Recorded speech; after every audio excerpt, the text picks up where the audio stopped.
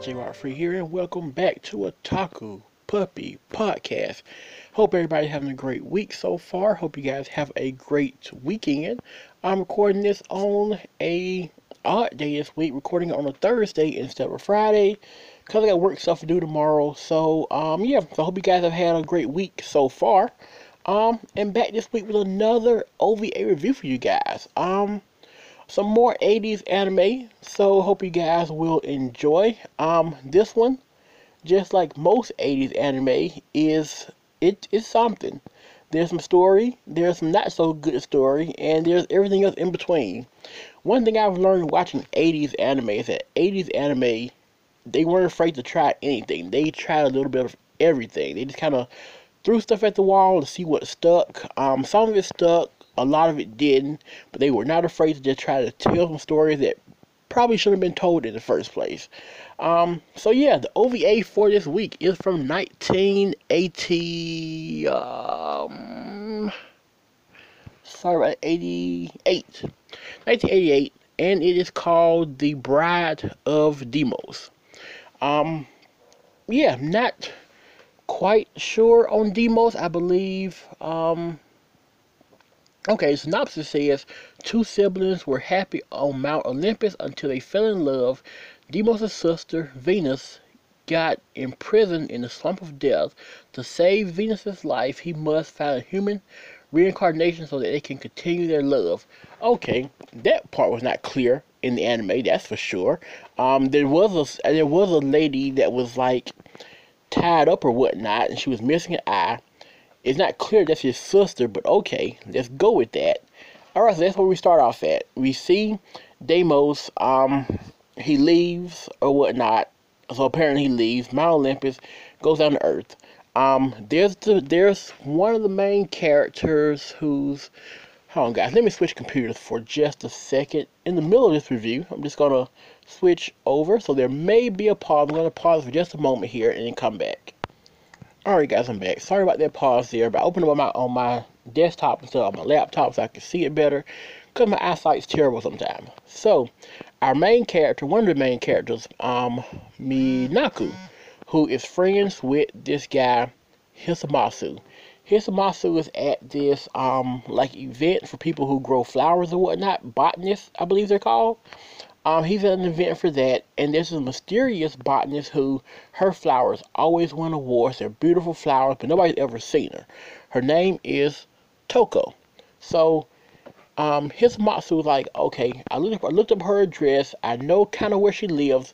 Let me go visit her. He goes to visit. 3 days pass. He's missing. Nobody's seen him. Nobody's heard from him. His parents have reported him missing, and now Minaku's worried. In the middle of this, Minaku gets a visit from Deimos. Apparently she just, this random god from Mount Olympus comes to visit you, and you're not afraid nor terrified. You're just kind of like, demon, actually.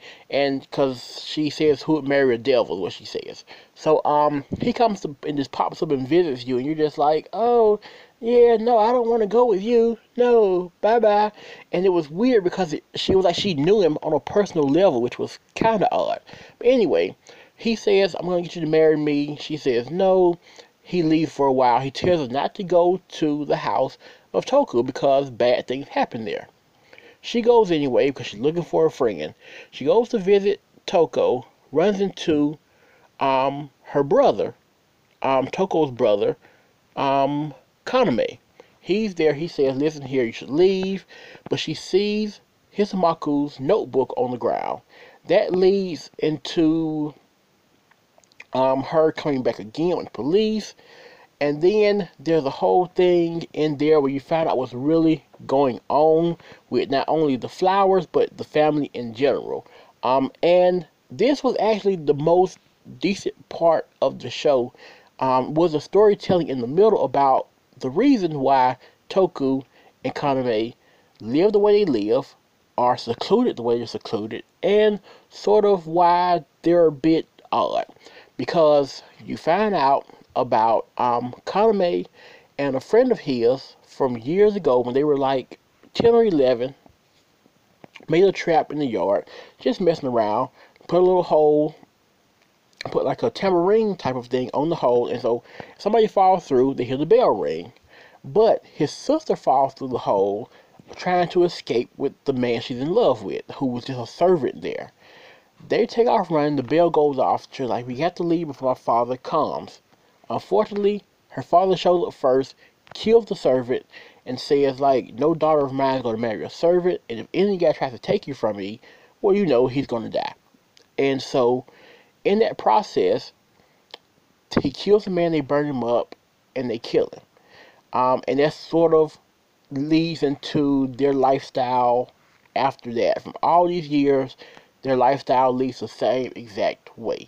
Um, and so yeah, that's the best part of the anime, where you get the explanation as to why they live the way they live.